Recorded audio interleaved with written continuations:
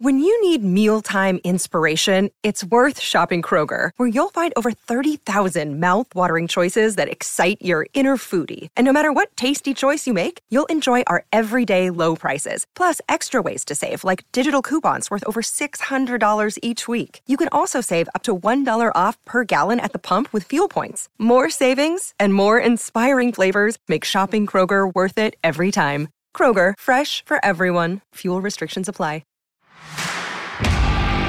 You're listening to Garibaldi Red, a Nottingham Forest podcast brought to you by Nottinghamshire Live. Well, we've heard your voice there, but you're not hosting today's episode, bizarrely. I've stepped out from behind the scenes. Producer Dan, I'm often referred to on this show, to host today's episode of Garibaldi Red / Facebook Live, as Sarah is still off. So that means you have taken Sarah's place as the Nottingham Forest expert. Matt, how are you this evening? I'm all right. I'm tired. We've been talking about how it's been a long day for both of us, and I've had my daughter's party with 3 6-year-olds going mad and eating too much sugar. So yeah, it's been tiring, but fruitful for Forest getting Knockaert in. Yeah, the flip side of that, though, is that you have told me you've got some extra chicken wings left over in your house, so once this is over, you'll be stuffing your face with those, I assume.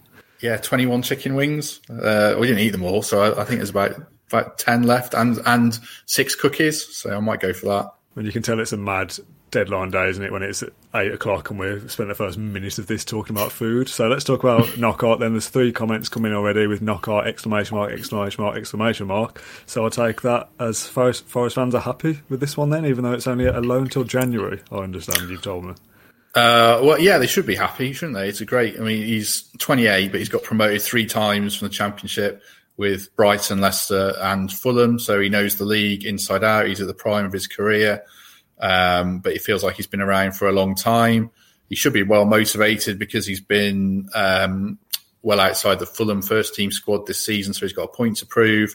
I think the interesting thing about it is it's only till January. We were all led to believe it was going to be till the end of the season. So it's only until the festive period, which I guess you could read a few ways. Fulham are really terrible, aren't they, in the Premier League? So if they're still terrible in January, they might want to bring him back to try and revive their season. If he's playing well at Forest, then they might want to sell him. Forest might try and buy him. There's an option there. I don't know what the fee is. So it's kind of a bit up in the air beyond January. There's a lot of avenues it could go down, but I think instinctively it's good news to get a player of his quality in.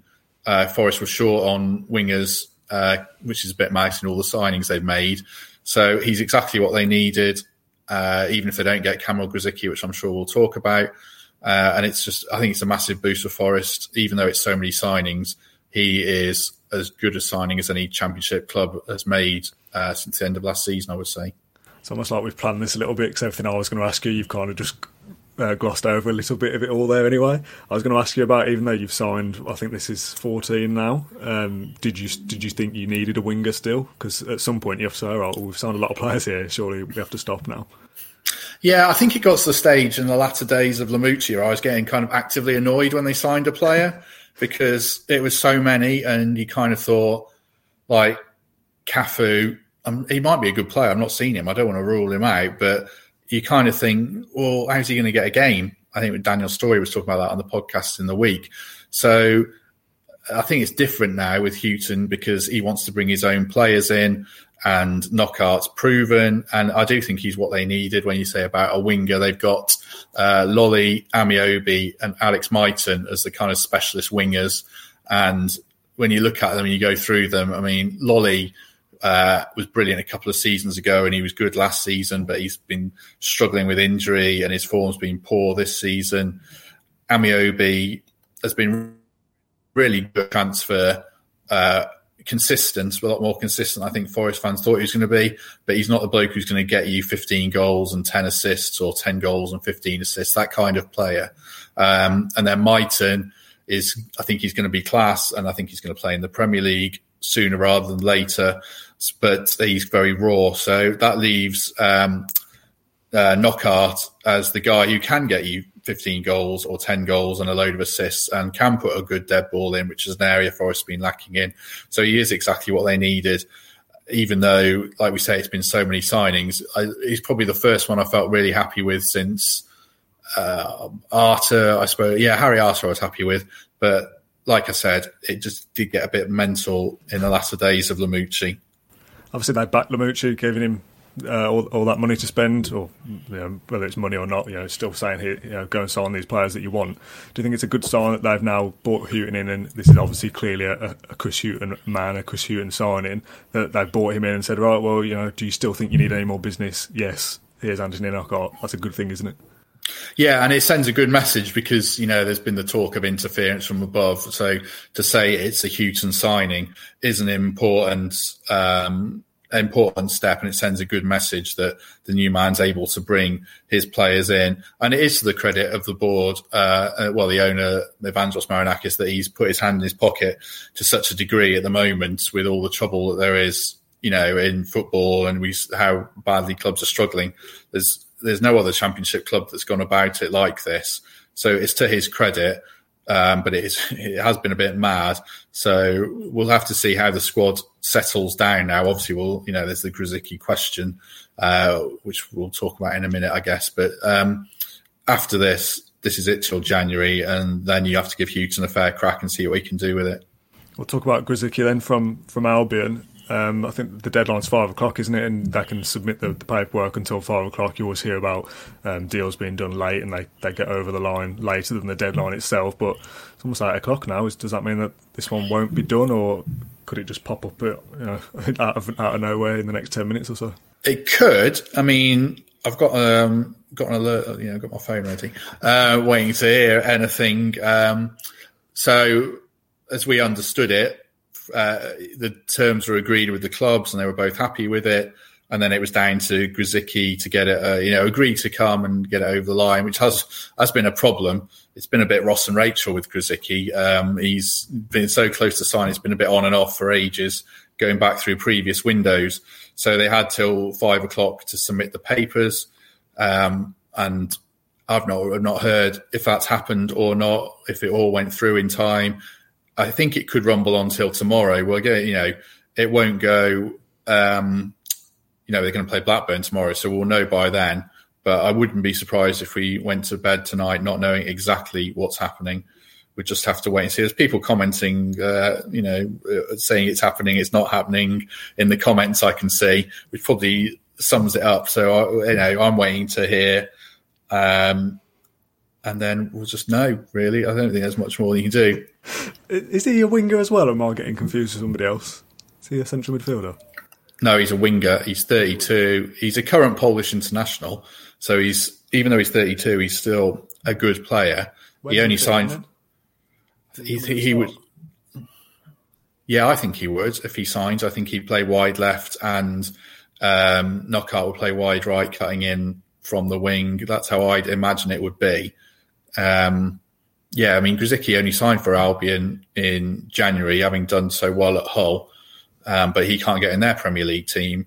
So that's where he would fit in, which would leave Lolly, Amiobi and Mighton not in the cold, but pushing to get into the team. So, but to be honest, if Grzycki doesn't sign, I would still say, I'm going to write a piece about this later, that it's Forest's best squad since they were relegated from the Premier League now. I mean, it doesn't mean it's an easy job for Chris Hughton by a long stretch, but I think that it's the best group of players they've probably had since the Billy Davis squad was good, and the Paul Hart squad was good in the sense that he developed players. But on paper, this is as good as it's been for a very long time. Challenge for Hughton now is that he's got 30 players, and how he blends that into a side quickly to start winning when the team can't buy a goal, can't buy a point. It's not an enviable job, but I think that Hughton's got all the tools there to work with if he's given time, which is always the commodity that's lacking at Forest and in football. I want to talk about the pressure of the squad, because obviously a difficult start to the season, to put it lightly. Loads of signings, new manager comes in. How quickly now do Forest need to pick up some points to have a decent season this season still? Because it's only, 4 games gone? Yeah, it's 4 games gone, 4 losses. So how many can you take to get promoted, to get in the playoffs? They could probably lose another 7 games. 6. No, I think they could lose. Yeah, maybe. I think to go up automatically, they can only lose another 3 or 4 or something like that. So, yeah, the pressure's on straight away. I think if you look at the games coming up, there's a lot of them in a condensed period, but they've got Blackburn away, which is going to be tough because they're playing well. Then Rotherham at home, which you should be confident of winning, and then Derby, and then Luton. And they're not the worst fixtures to have first up. If they can get, 7 points from those 4 games, 9 points from those 4 games, the table looks a little bit different, and then you start edging up into December and January, and suddenly if Forest are mid-table, then you could be that team that breaks from the pack and gets into the playoffs. So there's a lot of pressure there. I think there's still time to turn it around, but it's going to take a hell of a job from Houghton. I mean, if he does manage to get this team up this season, it will be an incredible achievement. I don't think it will happen personally. I don't want to have people on here saying, don't talk nonsense, because I don't think it will happen. But if he is here next season with this squad and not another 15 different players, or maybe he actually would want to bring his own players in. Yeah, well, yeah, he might want to bring his own players in anyway. We might see he might not fancy any of this lot. Yeah, but I'm rambling to say I think he's the right man for the job, but he needs to be given time. Let me play devil's advocate then, as a non-Forest fan. That is it as easy as saying, "Oh yeah, 7 points from the next few games," because you've had such a poor start and a poor end to last season. Is it as easy as turning it around that quickly, or is it necessary to say, look, we might need to be a bit patient, and this season could still be a struggle yet? Not a struggle as in being around the bottom, but a nothing season basically. Well, I mean, I would take a mid-table season from here, but I know fans won't. And even if they come in the comments now and say, I'd take a mid-table season or a top 10 season, I think that Forest, with the money they've spent, will expect to be pushing. So it does put the pressure on straight away. I think he needs time. I mean, I did his press conference yesterday because Sarah's off, and he's talking about how he's going to give every player a good look, a chance to prove himself. That's 30 players, so I don't see how he can. I mean, I don't think that's possible. But I think he can have a decent look in these upcoming games at 20 of them, maybe. I don't know. I mean, 7 games in 21 days, you're not going to play 11 players in that, are you? So I think he's going to have a decent look at guys like in midfield, Arter, Sow, Colback, and Yates. I would think. I wouldn't be surprised if all 4 played. And then up front, Grabban and Taylor are going to perhaps have to rotate. The wingers might rotate. Now there's actually wingers to do it. I think the only position, I don't know what you're like, Dan, but I like a steady back 4. I would run a back 4 into the ground just for continuity, really. I wouldn't change the centre halves unless I had to, if they're playing well. As long as they're playing well, and then perhaps rotate in front of them. But if he can strike on a central defensive partnership while Joe Worrell's injured that works, then I would stick with that and then have a bit of a rotation policy in front of them. Yeah, it's interesting, isn't it? Because I'm trying to half scan the mood of the comments, and part of me feels like it's a little bit like the season that Villa did go up when Steve Bruce started the season, and we had a poor start then, and we all praised Dean Smith for getting us there eventually, and you look back with hindsight and go, yeah, but his squad was very good. They should have been better than they were before it got to that stage. I almost wonder whether you could make similar comparisons with Forest this season if it does go well, and so it almost be like, oh my God, I can't believe how well Chris Hughton did, when in reality your squad should be doing that anyway. Do you know what I mean? Yeah, it's interesting, isn't it? I think I'm right in saying, correct me if I'm wrong, but when Bruce was first Villa manager and Tony G came in, they signed all those players. And there's parallels there, I guess, in Forest signing all those players, and then the new man comes in and does an incredible job. And Houghton does feel like the right man for the circumstances because he's got the track record. And he is quite similar to Lamouchi tactically, which fans might not like, but I actually think it's quite a benefit that he's not conservative, but he's pragmatic. I think it's fair to say you'll probably see him play 4-2-3-1 or 4-3-3, the sort of Lamouchi, but not all out attack, or 4-4-1-1.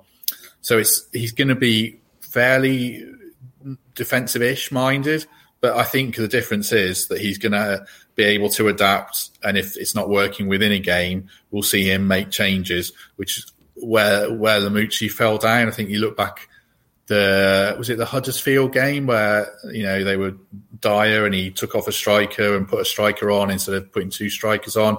I hope that Houghton isn't going to be like that, and that he is going to be more flexible.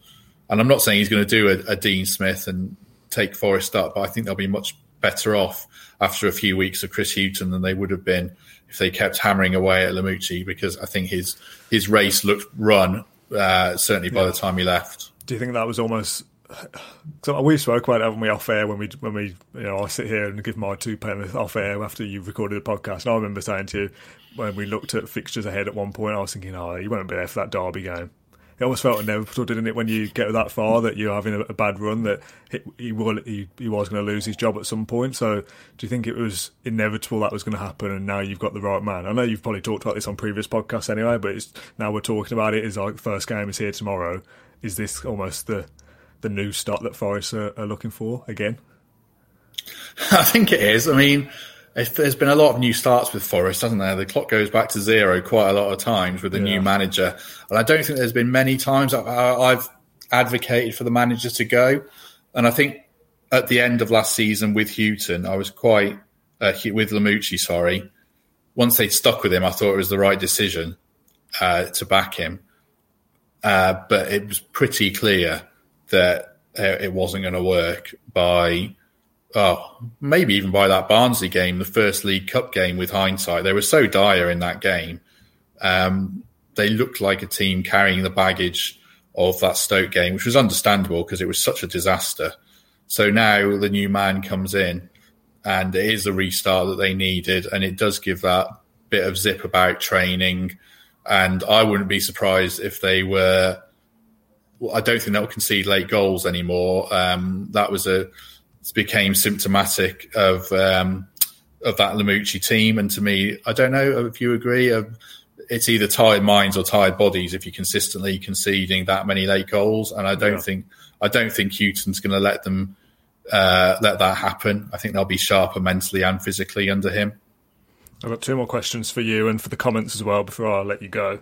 More broad questions. First of all, it's a difficult one considering the amount of signings and the fact that you've had a poor start, but what do you think Forest... I almost said Villa then. What do you think Forest's strongest 11 is now?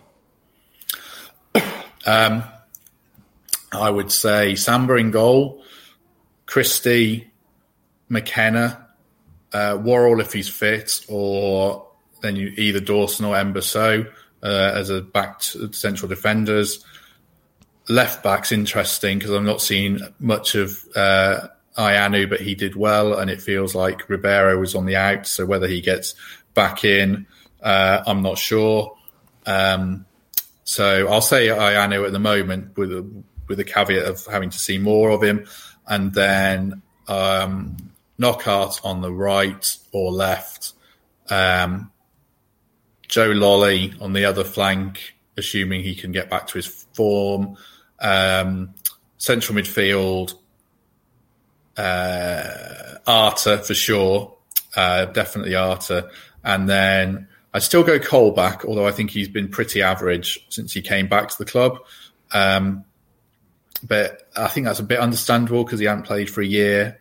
It seemed I was a bit surprised he played in every game under Lamouchi. Because of his lack of football, but I guess the theory was that if he plays every game, he'll get up to speed. Yeah. So if he can get back to being the player that he was in his loan spells at the Forest, then I'd say Colback. And then one off Graben, I would say. So, yeah, I still say Graben up front, which is harsh on Taylor because Graben hasn't done very much at all this season. He's missed chances. He'd be lying to say he's played well, but I think...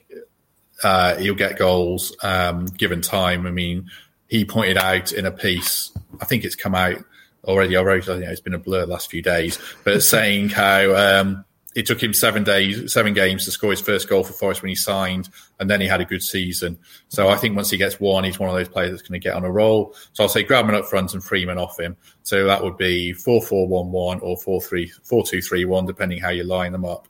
So, yeah, that would be my team, but I'm sure people would disagree. I mean, you could throw in other options there, to be fair, couldn't you? You could play Grabban off Taylor or something like that, or Grzycki instead of Lolly. Yeah, if Grzycki signs, then you'd probably say Grzycki over Lolly and Knockaert as the wingers. You could make a case for 3 at the back, but that's not a Houghton, or almost exclusively plays 4 at the back. So I don't think that he'll play 3, but you could make a case for Dawson as the experienced one in the middle, flanked by a young Embasseau and McKenna. So there's lots of options there, which there should be with 30 players. Speaking of the transfer window, then, just to end, the deadline's done now. You might see Grzycki still come through the door if that was done before the deadline, but lots of signings, 14, maybe 15. How do you rate Forest's transfer window out of 10 now? It's difficult, isn't it, because they've not had a good start. You've not even seen a lot of the players yet, but on paper, I know it's weird to judge transfer windows at this point of the season rather than at the end of a season, but what would you say if you had to give it a rating out of 10?